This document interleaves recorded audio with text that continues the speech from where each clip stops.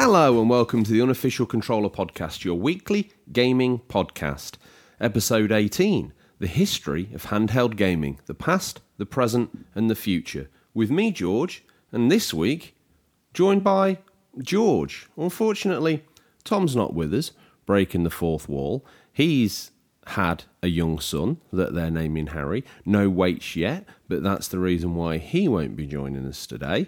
And Trace Ray was going to be my co-collaborator this week, who cashed a favour in from Stingray, but seemingly at the last minute, young Wayne Ray decided, even at 14, he was going to ride a bigger boy's bike. As we know, he's slightly challenged vertically and came a cropper, and she's had to rush him down to A&E, as Stingray's had his weekly delivery of video games to master. So, unfortunately, it's the solo cast, the one that we'll all choose to forget and gloss over, come the retrospective of the show, I'm sure, that will come. I'm scared I'm rambling, but there's only me, so I can't ramble. Normally, at this point in the time, we'd give you new listeners a rundown of how the show works out.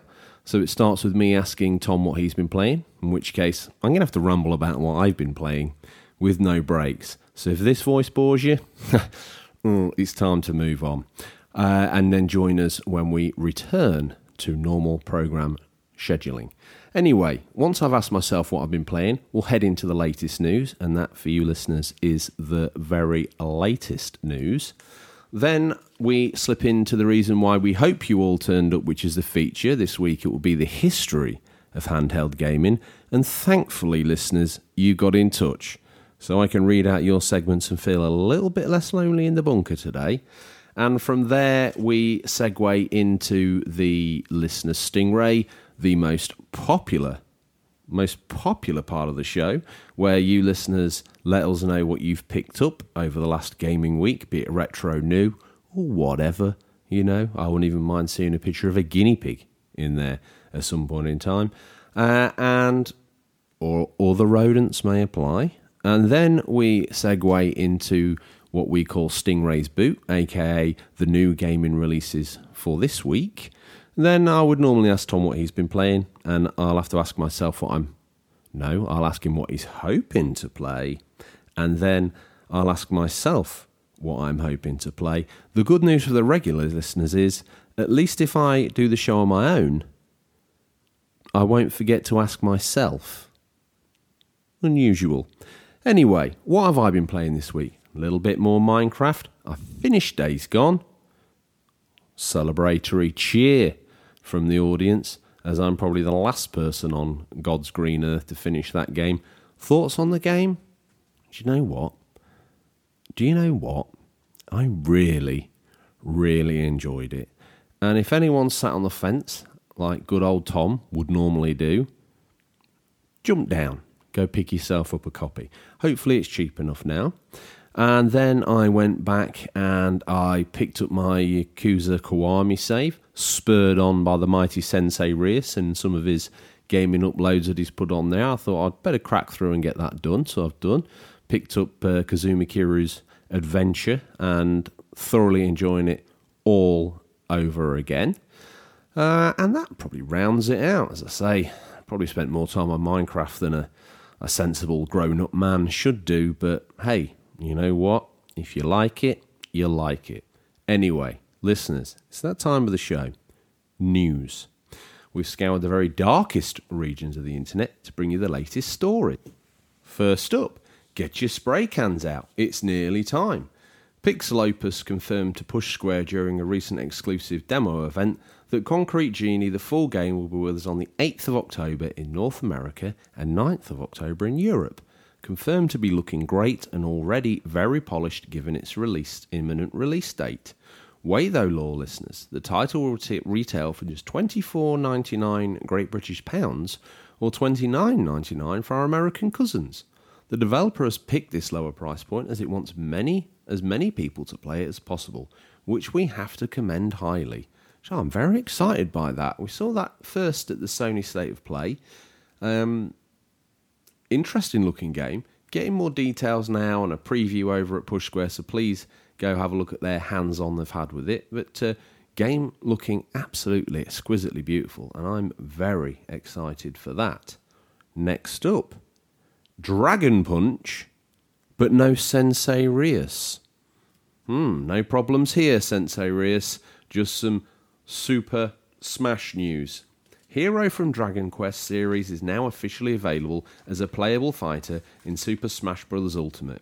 If you want to be able to play as this fictional character, you'll need to update your game software to version 4.0.0 and either purchase or already own the Fighter's Pass at $22.49 or $24.99 respectively, or the Hero Challenger Pack at £5.39 or $5.99 respectively again. The Hero comes with Yggdrasil's Altar stage and several orchestrated music tracks from the Dragon Quest series. There are also alternate character designs representing the main characters from several of the Dragon Quest games. If Tom were here, I'm sure he'd be getting all excited about the Ninty news. But seeing as he's not, I'm sat alone, surrounded by bottles of my own bodily fluids, dressed in a Mario onesie, looking unkempt and unshaven, and a little bit lonely. But the last bit of news, listeners, kick off in the right kit. You'll see what we've done there. Rocket League 80s themed event Radical Summer is into its third phase. Turbo boosting into play is the legendary Night Industries 2000, more popularly known as Kit, from the hit 80s show Knight Rider. The Knight Rider Car Pack DLC should be out by the time this podcast's in your feed, and includes the Kit Battle Car, Kit Wheels, and Gullwing Topper. Plus, as part of this Radical Summer 80s themed event, which is live until August 12th, listeners, you can earn cassettes from playing online matches, which can be redeemed in the event store for in-game items inspired by 80s television. Not only do they have Knight Rider, check out Battle Car customizations from DreamWorks, Voltron Legendary Defender, and the WWE, aka the WWF. Not the Panda Savers, but the Man Slammers. As a side note, Xbox Game Pass owners, get this game for free, so go seek out this DLC if you want to freshen up your Rocket League this summer. Great option there from the scriptwriters about the Xbox Game Pass owners and their ability to be able to have that game as part of that service, and they can go grab this DLC in a way. Great time to pick it up and freshen up that Rocket League. Now, listeners, did we miss anything? Do you have an opinion or take on the news we missed? Well, if we did, you can email us at questions@unofficialcontrollerpodcast.com or DM us on Instagram or Twitter. Tom's not here, but I've spread his jumper that Mumsy knitted with all the contact details out on the floor. Dear listeners, I'm reading straight from that. So, rather quickly, without someone to bounce off, we've arrived at the meat of the show, the history of handheld gaming, the past, the present, and the future feature, because you know we like to make a mouthful of that. This week's feature is a discussion about the history of handheld gaming, its past, present, and future. As always, you guys got in touch to share those treasured memories of those handhelds of yore, or hopes of machines to come, to add a real personal touch to this story. So here we find ourselves once again. We've looked for the real genesis moment. It's not easy to find, but we think we have. Way back in 1976, Mattel, the toy manufacturer, developed a handheld electromechanical game called Auto Race. A strange thing by modern standards, but the closest thing we can find to a handheld game, and the first. It's probably one of these moments where I've had several of these electromechanical devices over the time. Tomy are the ones that spring to mind, are the ones I've got. It's like a bike riding game, and I can't remember what the other one is. I think it might be a BMX trick jump game. But effectively, you put batteries in this thing and a motor rotates a background, and you can sort of interact your character, which is normally on a slider at the bottom of the screen, or on some versions it's like on a clear panel, so you can do jumps over obstacles that are rotating towards you. Yes, listeners, this rather barbaric caveman-like image is what people were calling handheld gaming back in 1976. There are other iterations and variants of it, but that's kind of the medieval look at handheld gaming. And I think it would be time to mention Adam the Artist. He's over on Insta and Etsy. And I do believe if you go to Etsy and type comic pictures, no space, you will find his wonderful store. And on there, slowly but surely, are coming some of the Unofficial Controller podcast pictures. Feel free to message him and ask for a copy of those. If not, completely understand and probably go for the Wolverine image. But despite all of that, listeners, the submission of the month, which started last week and will rotate through over the next 2 or 3 weeks, will be rewarded with one of these pieces of artwork. So listen in and let's find out what Adam the Artist has to say for himself. I've had a few handheld systems, Donkey Kong, LCD, all the way to the Switch. Aside from the fact the Switch is a proper console, and I guess the PSP Vita is too, nothing else has ever been that spectacular. There have been highlights, of course. Tetris was revolutionary, as was the Game Gear, which brings me to my fondest memory. I had a Game Gear and a few games which I loved, even though the SNES was out by then. Anyway, I dropped it and some of the liquid leaked out, so only 2/3 of the screen worked, but if you put it on a radiator for 10 minutes before playing it, it worked properly, for about an hour, which, let's face it, was as long as the batteries lasted. Well, Adam the Artist, I can agree with some of that. Not all of that, but some of that. I think that's going to be my new catchphrase for you. What have you said there? Donkey Kong LCD system all the way to the Switch. So you've been on that journey. PSP and Vita, to your classing as proper consoles as well? Well, I feel better about that because they're the handhelds I rock on a daily basis. Highlights, of course, Tetris Revolution. Yes, it was. And the Game Gear. Fragile, yes. Capacitors blown. Quite a lot. And what happened to his? Leaked liquid out. So only 2/3 of the screen worked. But a classic fix there, leaving it on the radiator for 10 minutes before playing it. Worked properly for an hour. Batteries lasted. Yeah, that's a point. I mean, I've got a Game Gear in the old retro bunker here. And the fortunate thing I find, and we'll get to this, is that modern batteries have really given that machine a new lease of life. Anyway, let's skip forward, and it's Nintendo that took centre stage with its infamous Game & Watch series in 1979. Watching a bored businessman on a train playing with a calculator, Gunpei Yokoi, apologies Gunpei if I've massacred your name in Japanese, but it's probably as good as my pronunciation was going to go. Gunpei was inspired. We'll hear more from him later, and he wasn't done with the Game & Watch, and will go on to do way more. Back to 1979, Gunpei was inspired by his voyeur-like train journey and came back to Nintendo HQ and he released his Game & Watch systems. Taking the innards of the small electric calculators and their shrinking of certain tech, the Game & Watch was a real benchmark and the first thing we modern gamers would recognise as a handheld. Employing a NES-style D-pad and 2 buttons for character control, the Game & Watch series really is the genesis of gaming in many ways. Now, what we must remember there is the D-pad, as far as I'm aware, didn't exist until these Game & Watches came around. So we talk about the history of handheld gaming, we're talking about the history of gaming here. And the D-pad and the buttons have obviously become synonymous with game controllers.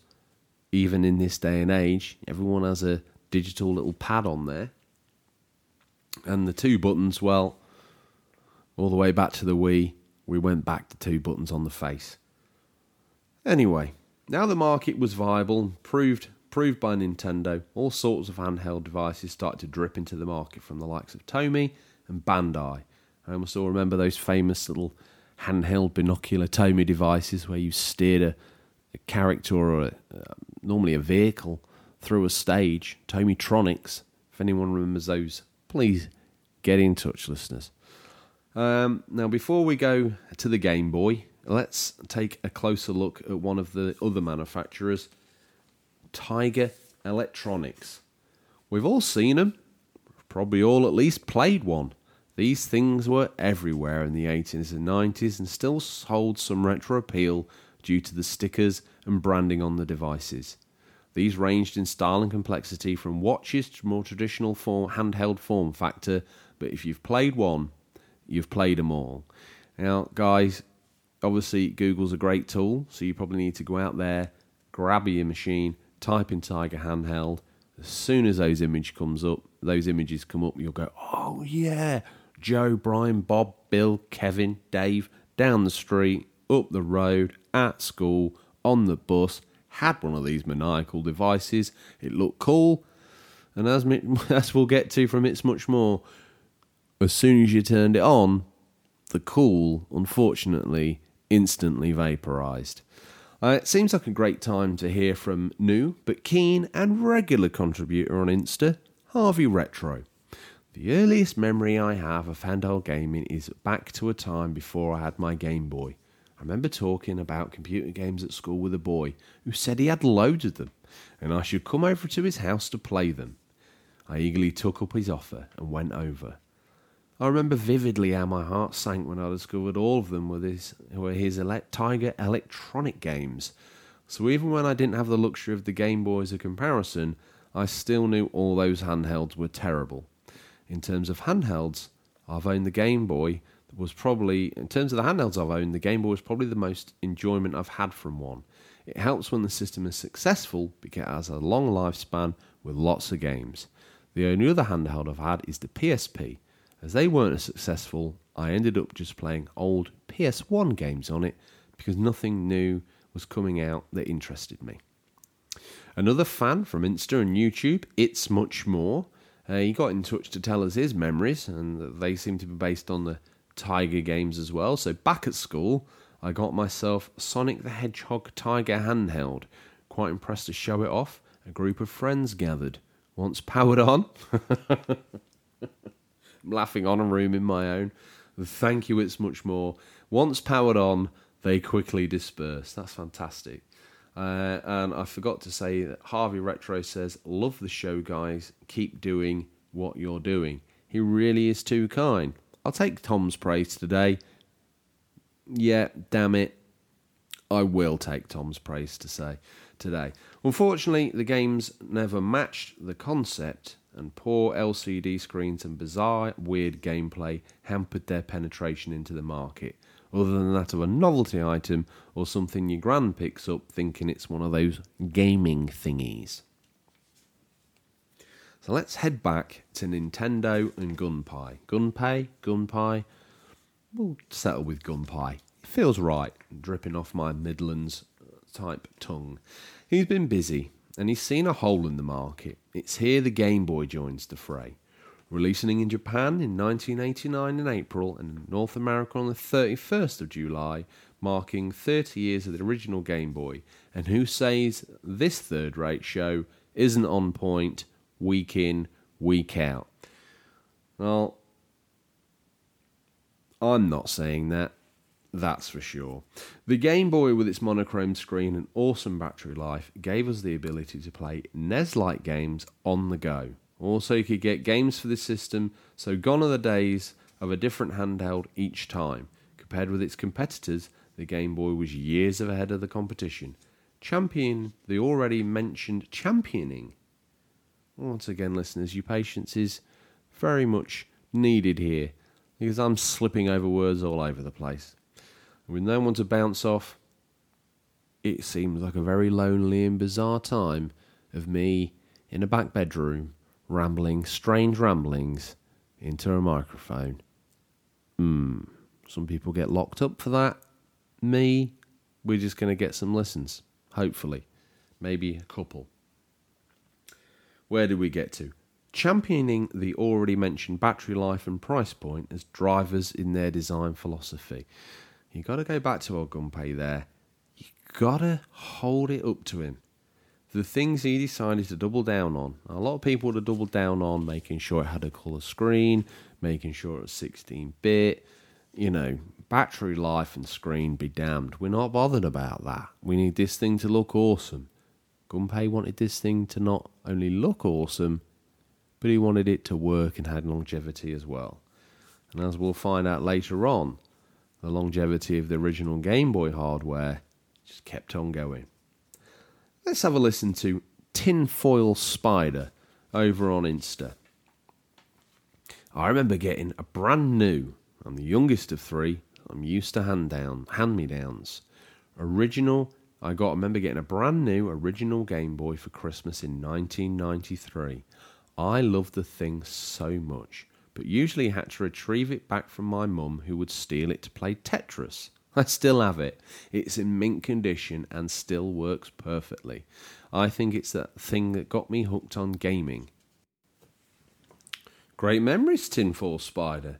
Yeah, I mean, saying goodbye to your Tetris because Mumsy's taking it. I mean, back in the day, 1993, Tetris and the Game Boy was still cutting edge. And I can't imagine Mumsy wanting to give that back in a hurry.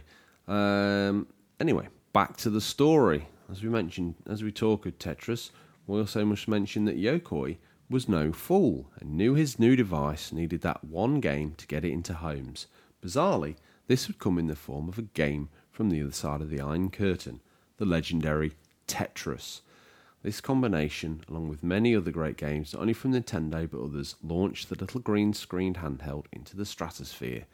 Now, little segue while researching the show, it transpired that the legendary Tetris really didn't come to the Game Boy. Hopefully we'll be able to cover this in an episode of its own, because I do believe Tetris is big enough to handle that. But just a quick aside, a young man from Nintendo happened across Tetris on the show floor of a show, late 80s, and he saw this interesting looking game that was being championed by Spectrum Holobyte, and he kind of thought, this is the sort of thing, that Game Boy thingy that Yokoi's working on would benefit from. So he went to Yokoi and he said something along the lines of, "You should sell this game as a pack-in with your console." "Oh," said Yokoi, we're thinking of launching with Super Mario." Said this unknown character, "That's going to sell a lot of Game Boys to kids, but Tetris is going to sell this Game Boy to everybody." He was quickly given a budget and ushered on his way to go sign up Tetris. The rest, as they say, dear listener, is history. And the Game Boy went on to sell 118 million units. Now, listeners, this does include different variations up to the colour, Game Boy Colour, but still the original hardware in there, and that is an incredible number. Before we move on from the Game Boy, let's just have a listen to the Barbahu Games over on good old Instagram, who's got in touch, loyal fan, got in touch just like you guys can. If you're listening now and you're thinking, wish I could contribute, you can either DM us on any of the social media that we exist on, Instagram or Twitter, or you can comment in one of the posts or the stories that we put up. Or if you really want to, as we said at the top of the show, you can email us at questions@unofficialcontrollerpodcast.com. Now, anyway, the Barbahu Games. I still remember waking up Christmas 1999 and receiving the Game Boy Color along with a copy of Super Mario Bros. Deluxe and Clax. And after a few hours of play, the next thing I knew was I was hooked. It was my introduction to Nintendo, after only having the original PlayStation, but that's besides the point. I still remember all the gaming that got done on car and school bus rides to pass the time, along with everyone huddling around the nearest light source just to see the screen better, which became especially common when we made the switch to the original Game Boy Advance. Yes, I remember struggling to play a Nintendo Game Boy Advance without its backlit screen. My favourite memory is still probably when I got my PlayStation Vita back in 2012. I didn't think graphics on a handheld could get any better after that. Then the Switch came along and proved me wrong. It's a solid point. I've pretty much made it one of my collecting goals now to track down all the retro handhelds. Now that I have all the consoles, all the normal consoles that I wanted. As always, young the Barbahu Games. Great submission. Some great memories there. The idea of gathering around on a school bus or your friends gathering around and trying to get their mitts on the latest tech is one that fills us with nostalgia, me especially. I say us, Tom will retrospectively agree to this, but I'm going to agree on his behalf. Where did we get to? Well, that submission from the Barber Who Games, many of you are probably wondering where the immortal Sega are. Well, they had a go at doing a Game Boy, but theirs was colour.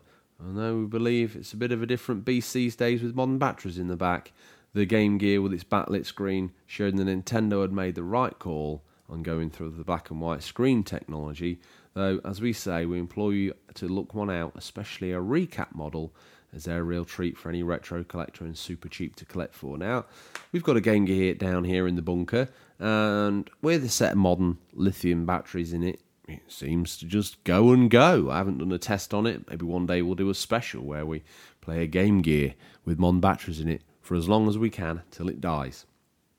It'd probably be for the same 2 hours as it was back in the day, but this one in the bunker is either possessed or seems to be very gentle with its batteries.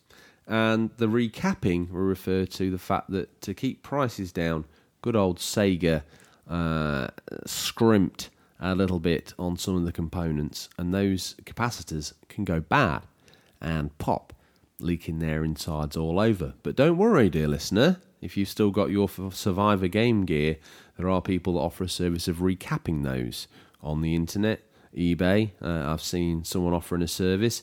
If you like that more trusted feeling of walking into a brick and mortar store and asking someone to do it right there in front of you, there's a game shop in Lincoln, in Lincolnshire, called Gotham Games. Now, they recap Game Gears, not only the recap ones they've got in stock, but I do believe, 99% sure, that they'll recap your one too.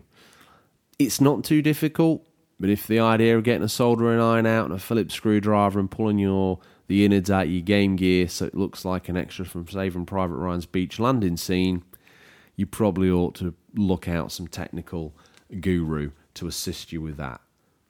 Who else had a go at making a handheld? Well, let's not forget the old guard at Atari, also weighed in with the Atari Lynx. Once again in colour, this machine from Atari had some great advertising, but it seemed that the push to go colour hampered the competitors in the marketplace. Atari Lynx, great machine. I know a good friend of mine gets very emotional about the Atari Lynx. It wasn't theirs, but they borrowed it from their cousin, and seemingly the only game they had was California Games. And that is a very treasured nostalgia memory for them. I do believe California Games was the packing for the immortal Atari Lynx, as I'm now coining it, and some other innovative features where it was a bit of a, you could play goofy on that, I do believe is the phrase, because it was invertible. You could play upside down in tote format, so you had the controller at the bottom and the screen at the top, so you flipped it over to its side, or you could turn the whole thing upside down and still play it. It didn't matter.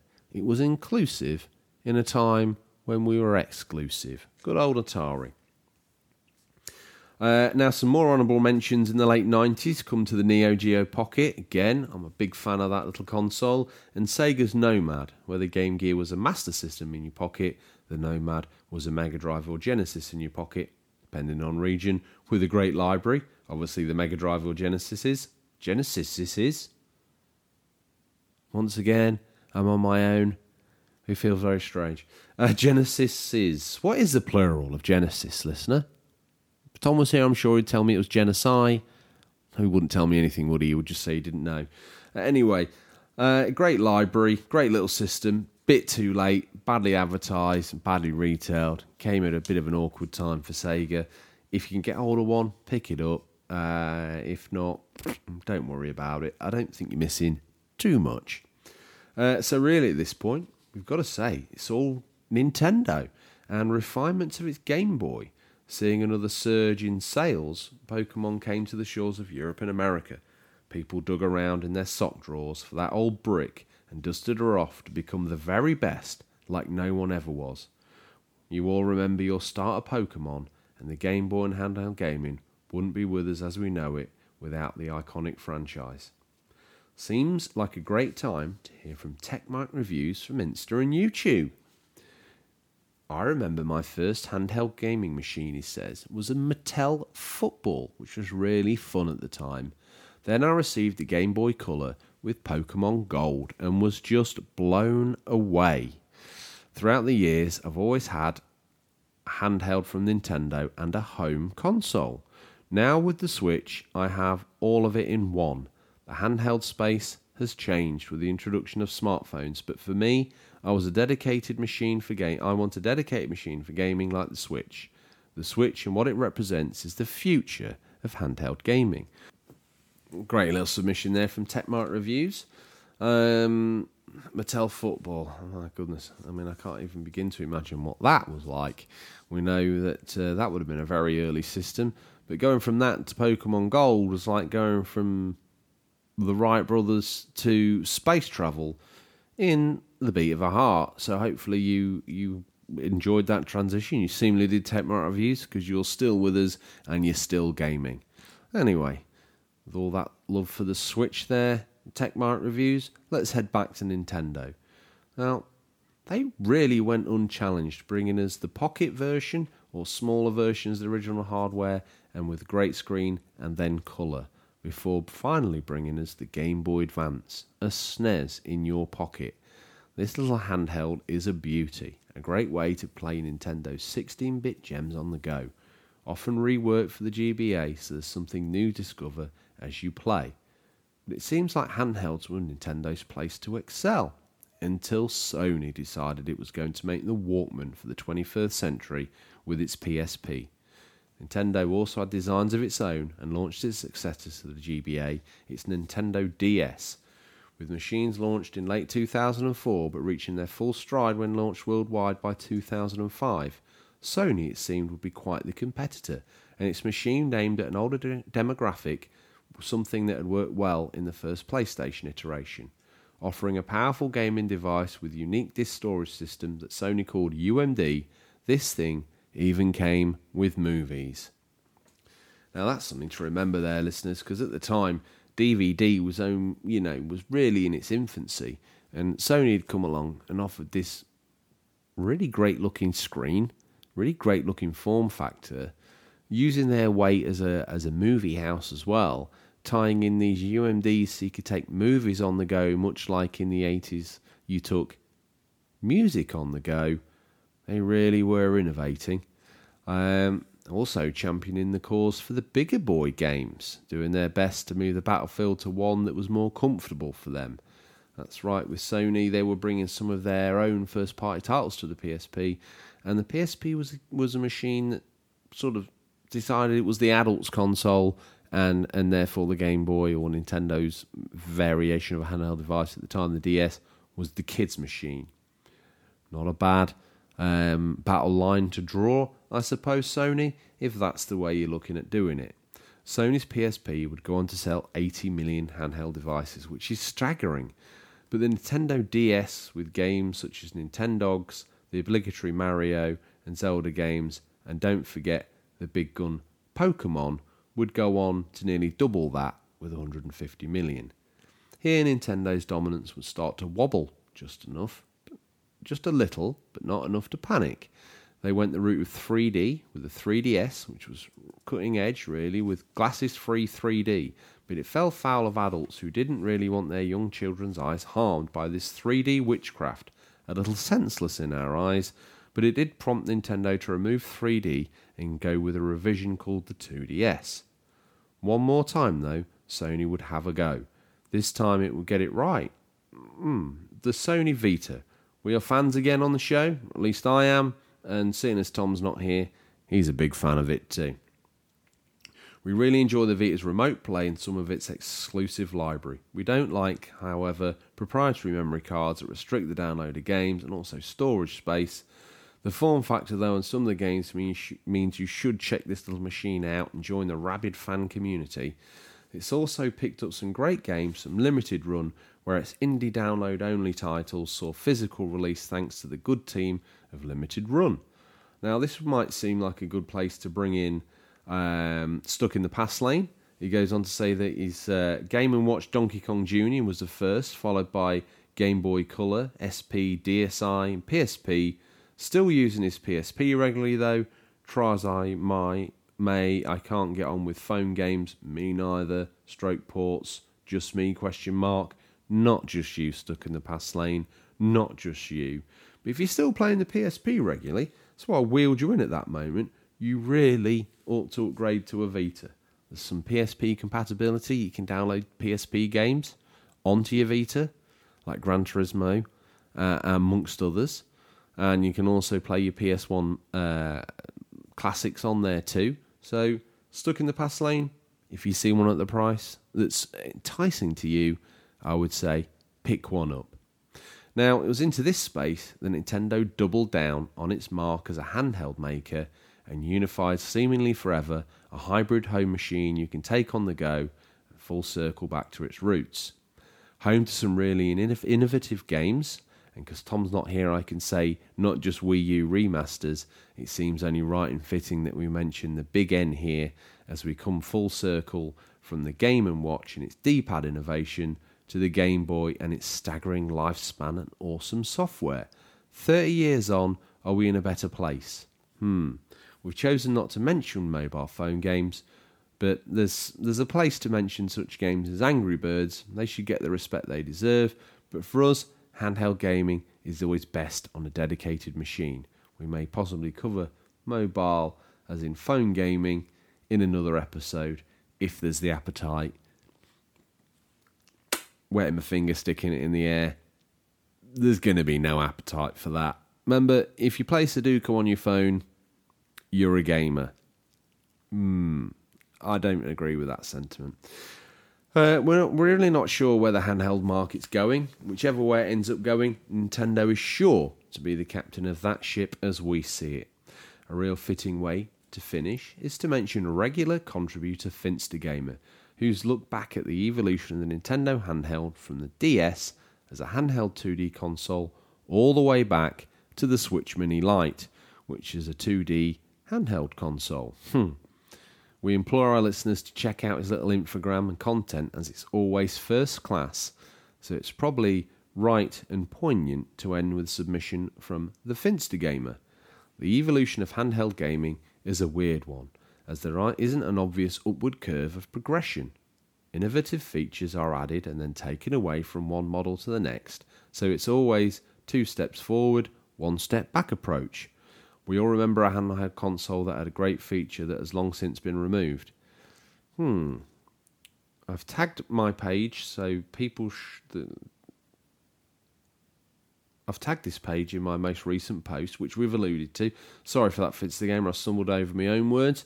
Every week, listeners, there's one thing you can guarantee, is I'm going to fall foul of my own mouth. And he's showing the processing power and graphics have improved, but it's been a bit back and forth along the way as he talks of the implementation of different things, 3D and then back to 2D and stylus and then no stylus and screen, 2 screens and then back to 1 screen. Finstergamer summed it up. Nintendo sometimes, I don't think, know which way to go after the original Game Boy, but let's face it, listeners, right now, they're not doing a bad job at all. That, unfortunately, is the feature. I'm looking at the clock, a little panicked, wishing I had someone to bounce off to really pad this feature out, which is, to be fair, a great feature and one we may revisit when we get the mighty Tom back on board. Now, listeners, it's time for that time of the week, the part that you all skip to eagerly to hear your name read out along with whatever it is you've picked up over the last gaming week. Listener Stingray, when the big man makes a house call, you better be ready. These guys got... Oh, my God. My God. I'm on my own and making a bigger, complete cogloodle of it than I normally would do. These guys got in touch to show us their pickups from Stingray's Boot. You can too. Just hashtag Stingray's Boot on Instagram or Twitter, or email us at questions@unofficialcontrollerpodcast.com. Listeners, hopefully you're on board and you're listening in and you're heading over to your phone. You've picked up your phone very slowly like me as an old man. You've typed in Stingray's Boot. You've clicked on the hashtag. You've probably spelt it right, unlike me. It's our feature Don't even know how to spell it. Let's have a look. Okay, first up, Ozcat TV. Oh, look at this. He's joined us in the celebration of all things handheld, and he's splayed out his Nintendo handheld collection like a young girl trying to get into modelling. Like, Ozcat, that's great.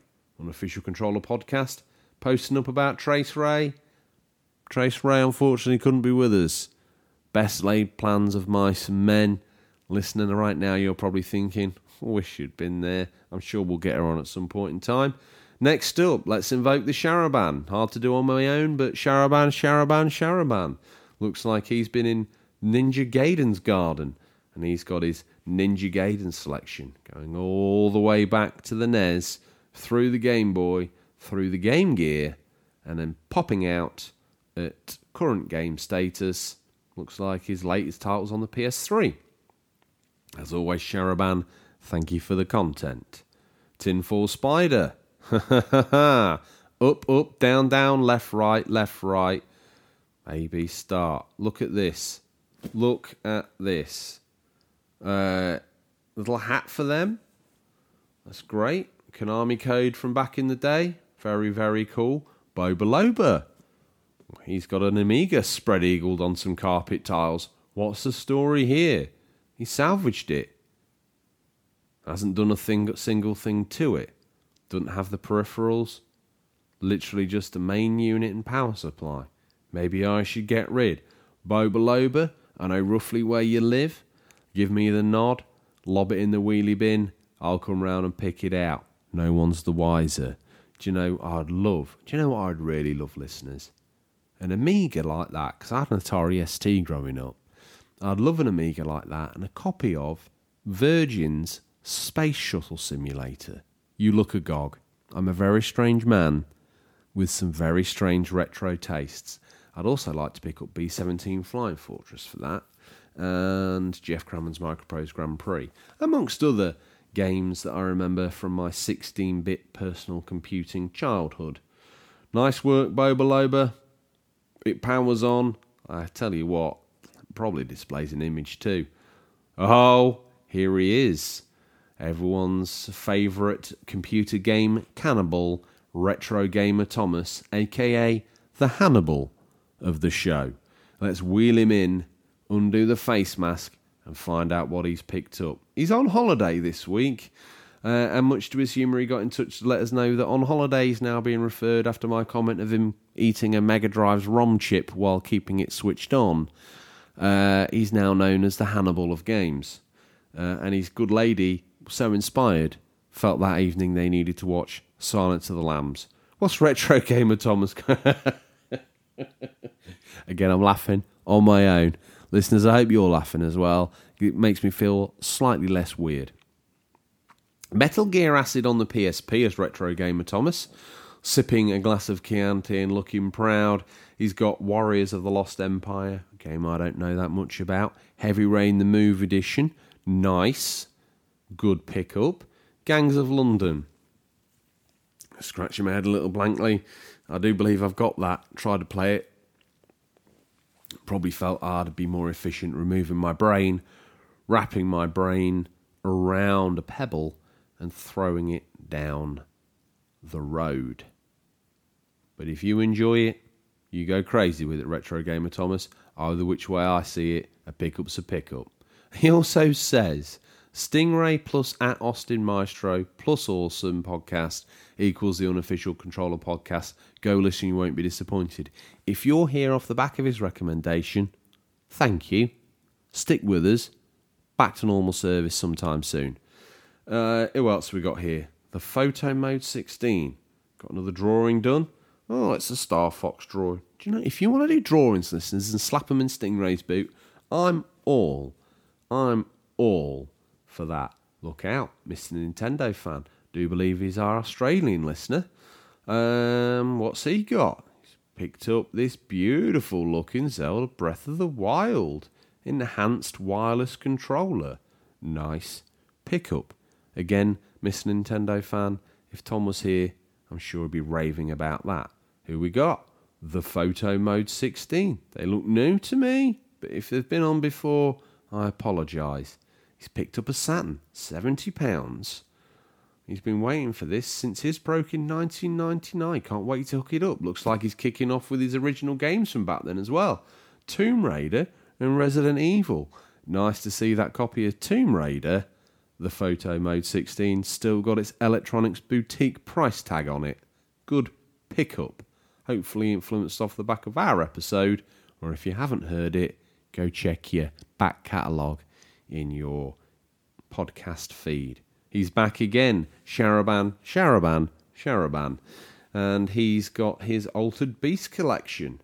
Project Altered Beast on the PlayStation 2 and Altered Beast on the Mega Drive. I did not know we were unfortunate enough to receive a sequel on the PlayStation 2. By that time I brushed up my gaming knowledge. That looks about as good as the original, but moving on. Radbash Gaming, can't have a show without Radbash Gaming. Commented on this. He's picked up some Xbox original games, or the Xbox One, as we used to call it during the 360 era. He's got Star Wars Starfighter Special Edition on the Xbox, Crash Nitro Kart, and he's also picked up Advent Rising. Happened to notice on there a little sticker saying, play and win $1 million. Unfortunately, that's well past its expiry date. Look at Ozcat's back on the scene. Oh, on this day, a short 18 years ago in 2001, I took a long walk from my house to the only GameStop that existed, that I knew existed, to buy the most impressive video game I'd ever gotten the pleasure to experience in Pokemon Gold and Silver's third installment being Crystal. The copy on top of the GBSP is that exact copy I went to purchase, and here it is with me after 18 years. I've actually had to use the store phone to call my mum to come to get me because it was 8 p.m. and around a 3-hour walk. My God, Ozcat. Even then, going the extra mile for those pickups. What an absolute legend. He's saying he also can't wait for Sword and Shield on the Switch this November. As if by magic, he appears again. What's he got here? Lapis Labyrinth and Mercenaries Saga Chronicles, both for the Switch. 138 unique titles now, he says, for the Nintendo Switch. I've said it once, I'll say it again. Sharaban, here with his Bayonetta collection. Nice little amiibo there. Copy of it on PS3. And copy of 1 and 2 for the Wii U as well. Very nice to see. Haven't liked that yet. I will do now, Sharaban. Don't panic. I haven't liked Ozcats either. Nice to get your homework done on air. That's what we like to listen to. You liking pictures on Instagram while we look. Didn't even like that drawing as well. Photo Mode did. Should have. Good effort. Right, back to present day. We've done Sharaban _Retrovisions_. What's he got? Not the best picture. Picked up a NES and SNES lot with complete in-box NES controller. Happy to rebuild the collection after the wedding, bit by bit. Mokko's Rotten Life is a highlight for me. Haven't played that game in ages. You've got me intrigued, Retrovisions. Let's zoom in. Looks like he's got a Game Genie for the NES. Kung Fu. I'd recognise that MLB logo anywhere. Guerrilla War. Classic, which is Spy Hunter. And he's got some SNES games as well. Pilot Wings, Street Fighter 2. My eyesight's failing me. But those NES controllers box look great. Ozcat again. Don't worry if you're feeling lonely on the show with me. Ozcat's here. Might as well be doing the show with me. What we got? Runbow, Adventure Time, Tanks. So good, they named it 3 times. Nice, Ozcat. The immortal Game Boy Matty's been out picking up retros. This is the show's immortal 2-year-old, and he is showcasing his pickups. What we got? So we got Link plush, Donkey Kong plush, Conker's Bad Fur Day little figurine, some Wii games, Rayman, Raving Rabbits, Wario Land, Mario and Sonic the Olympics, and The Great Knights. It's got some PS2 games as well. The Incredibles, Madagascar, and Hulk. Cars for the Nintendo DS.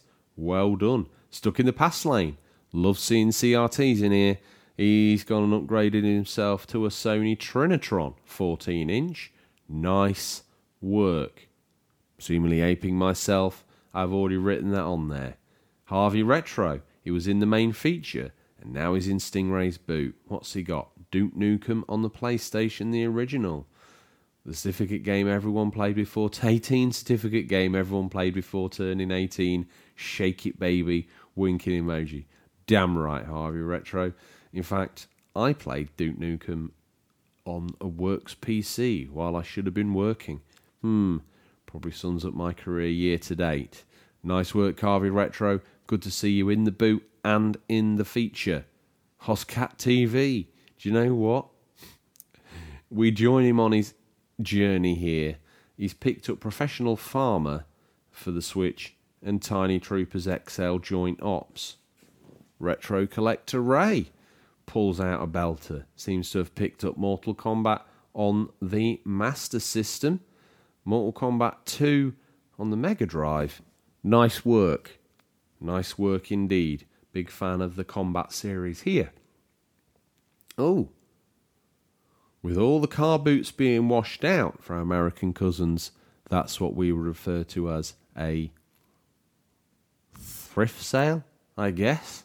He had a little look down at CEX and came out with those two Sega beauties. Oh, hey, Mike K. New name to the show. Have a habit of taking walks late at night in order to catch up with podcasts and keep physically active. On tonight's walk, I hammered across a box of games being tossed to the side of the road. I immediately grabbed the Xbox console, as it was the largest piece there, and headed home to grab my bag to get the rest. About 20 minutes later, I'm carrying a £20 bag of games, controllers and cables. I dusted it all off, but have yet to test anything. I also tweeted the last Blockbuster video, as if they'd autographed their exclusive Xbox game. Haven't received an answer yet. Oh, I see what you mean. He meant to email the last remaining Blockbuster to see if they would autograph. Because I do believe, listeners, there is one surviving Blockbuster store somewhere in mid-state America. And oh hey Mike K has picked up a Blockbuster exclusive of Outlaw Volleyball. That is great gaming mediocre at its highest heights. Panic over. Devin Zilla, another young listener on the show. He's had some very busy pickups. Looks like he's got himself what looks like a Jurassic World pillowcase. As always, listeners, he's doing his display on the cooker because the Zillas love cooking up a retro storm. He's got a cuddly snake. He's got himself some Kid Cranium SpongeBob stuff. Devin Zilla, always knocking it out of the park. Got himself an inflatable pink flamingo pool float. It looks like he's got himself, so Mummy Zilla can do him some pack-ups, a little box to put his pack-up in, some Avengers tat, and a puzzle from Jurassic World. He's picked up Dragon World, Secrets of Dragon Domain, which I'm presuming must be some sort of role-playing game. Devin Zilla, you'll have to tell me more. Young listener. Some nice Garfield bits. Big fan of Garfield here. Are they fireworks you've picked up? I don't know if you're old enough to play with fireworks, but, you know, with the help of Daddy Zilla, I'm sure that will be all fine. And he's also picked himself up a copy of Monster Jam, Toy Story 3, and SpongeBob SquarePants boxed on the PSP. Also looks like he's got himself a copy of it, Toy Story 3 on the DS.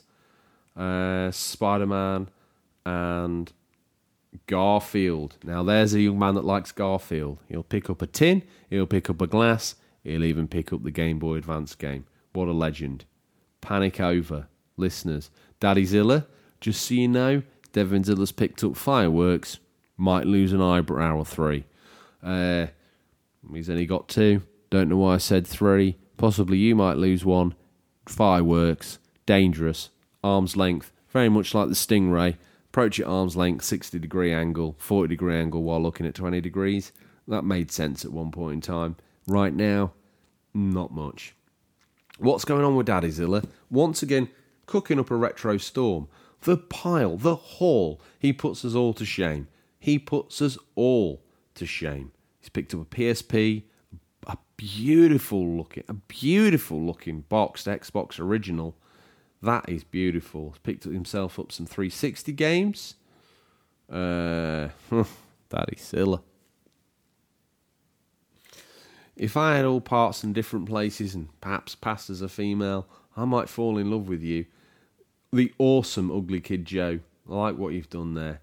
I think there's the single or the EP and the full album, America's Least Wanted. Great album, still to this day. Metallica and Stray Cats.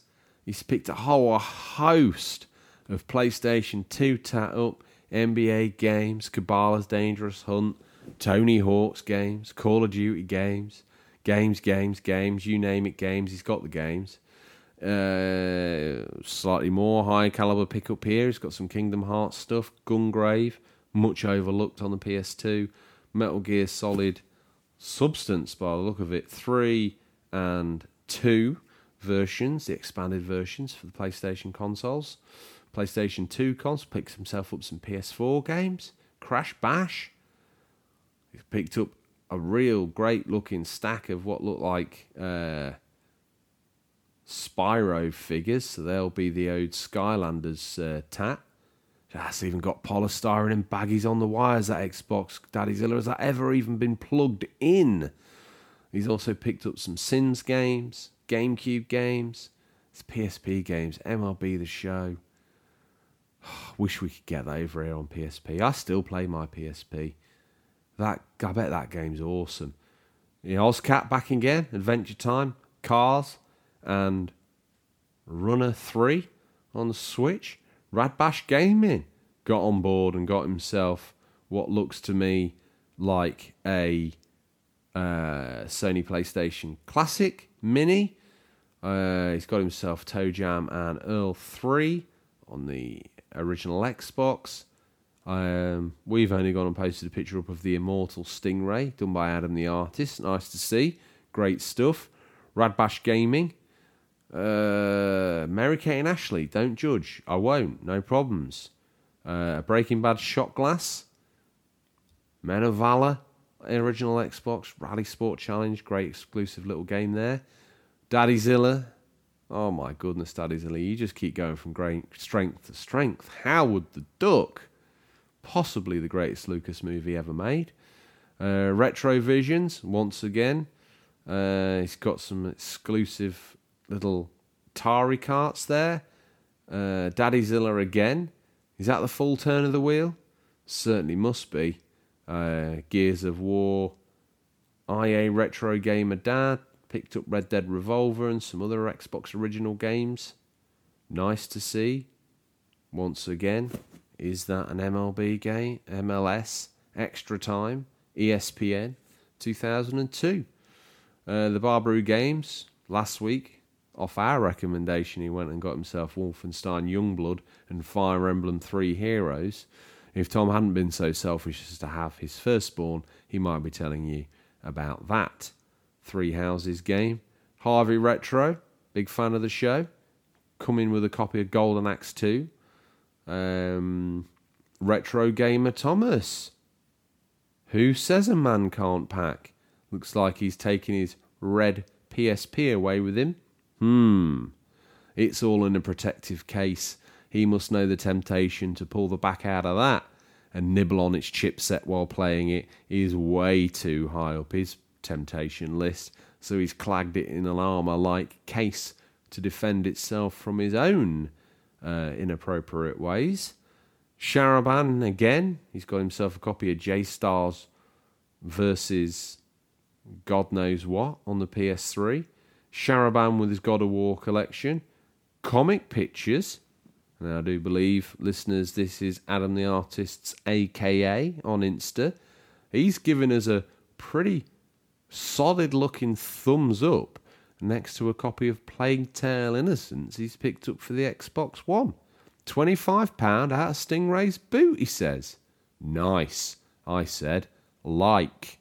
Done. Like what you've done there, Adam. And he says that the Plague Tale is an enjoyable game, and he says it looks great in 4K on the big boy's Xbox. Well, got to agree with that. It's certainly piqued my interest, and I hope to pick it up soon. Now, listeners, that's all the dips in the boot. Don't forget to hashtag Stingray's Boot or email us for your pickups to be read out on air. Listeners, I don't know how or why he's going to be coming up the drive shortly, because Wayne Ray's prostate in a hospital bed, having fallen from his stabiliserless bike, if I've remembered the story I wove at the beginning of the show as to why Trace Ray wouldn't be joining us.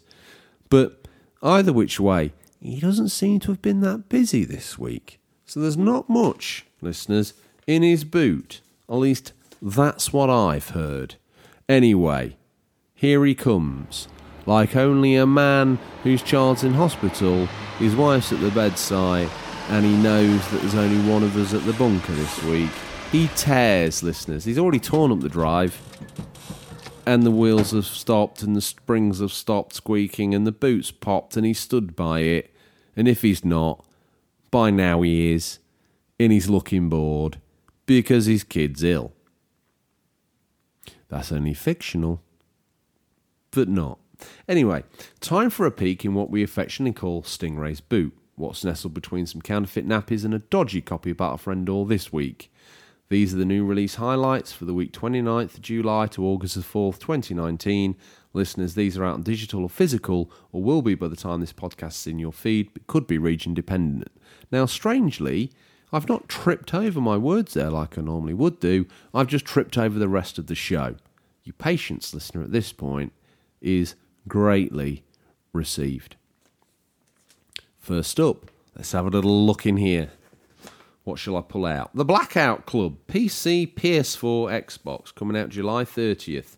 The Blackout Club is a first-person co-op horror game centered around a group of teenage friends investigating a monstrous secret beneath the skin of their small town. 1 to 4 players explore procedurally generated missions against a fearsome enemy only you can see with your eyes closed. Intriguing. I implore you to check that one out. Up next, Crystal Defence, little title on the PC, July 31st. Crystal Defence is an action-filled first-person shooter tower defence hybrid. There's a mouthful. Your actions play a critical role in a successful defence. Build and upgrade tower to help you defend. Crystal Defence, PC, July 31st. Let's have a look what I'm going to pull out here. Here we go. An absolute classic. An unofficial controller classic. The Wild Wild West. Starring Will Smith. I'll put that on the pile. I'll be watching that tap-filled nonsense in a not-too-distant future. What next on the gaming front? Dry Drowning on the PC, August 2nd. Dry Drowning is a psychological, investigative, visual novel set in a futuristic dystopian city. Follow the story of Mordred Foley, unscrupulous private detective haunted by his dark past, and look into a series of macabre serial killings inspired by Greek mythology. Another interesting title, listeners. Don't think it's for me, but don't panic. You were thinking, he said there's not much in the boot, and he's not done a mummy.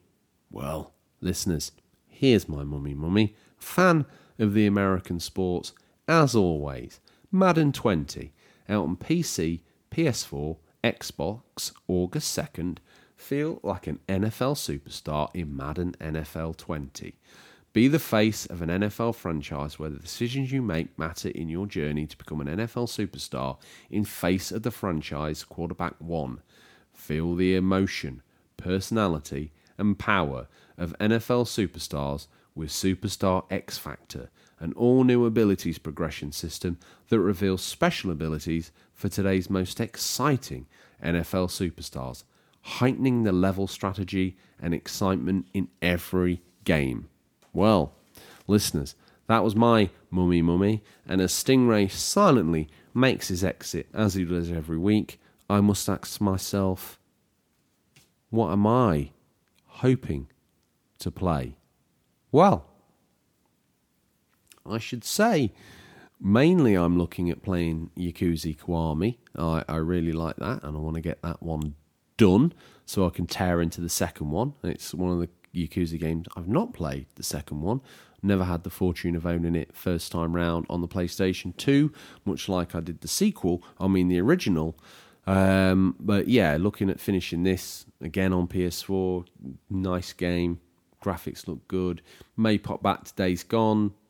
I've looked through on the trophy section. There's not much I need actually to get the platinum to drop, so possibly might beaver away at that. Still got Judgment to play.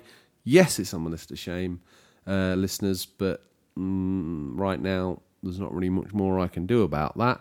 And I've got a real strong feeling I'm going to be playing probably some more Minecraft. Now, next week, I'll be going on holiday. And obviously with Tom's new arrival, we're not sure if we're going to do a show. If we do, I won't put you through the misery of having to just listen to me again, because the show is nothing without a co-host, and I'm sorry it didn't come together this week, listeners, but I'm sure it will do soon. If we can't put a show out next week, hopefully we can squeeze out a little special called My Life in Gaming, where I'm going to ask Tom, who's probably going to be so Sir Ian McKellen by that point that he's going to be unassailable in his mediocre celebrity status. But yes, I shall run through with him what his history of gaming. If we don't get to squeeze that in due to the new arrival and me being away, we'll return to you second week of August. No issues. Your favourite average mediocre podcast back to normal strength. And I guess, really, that's all we've got time for this week, listeners. A little separate aside, a real big special thank you from the Unofficial Controller podcast for your patience and your time. And we look forward to the pleasure of speaking to you again next week. Until then, happy gaming. Remember, there's nothing wrong with being given the Unofficial Controller. It's what you do with it that counts. Take care, George. See you, George. Take care, George. Bye, George, mate.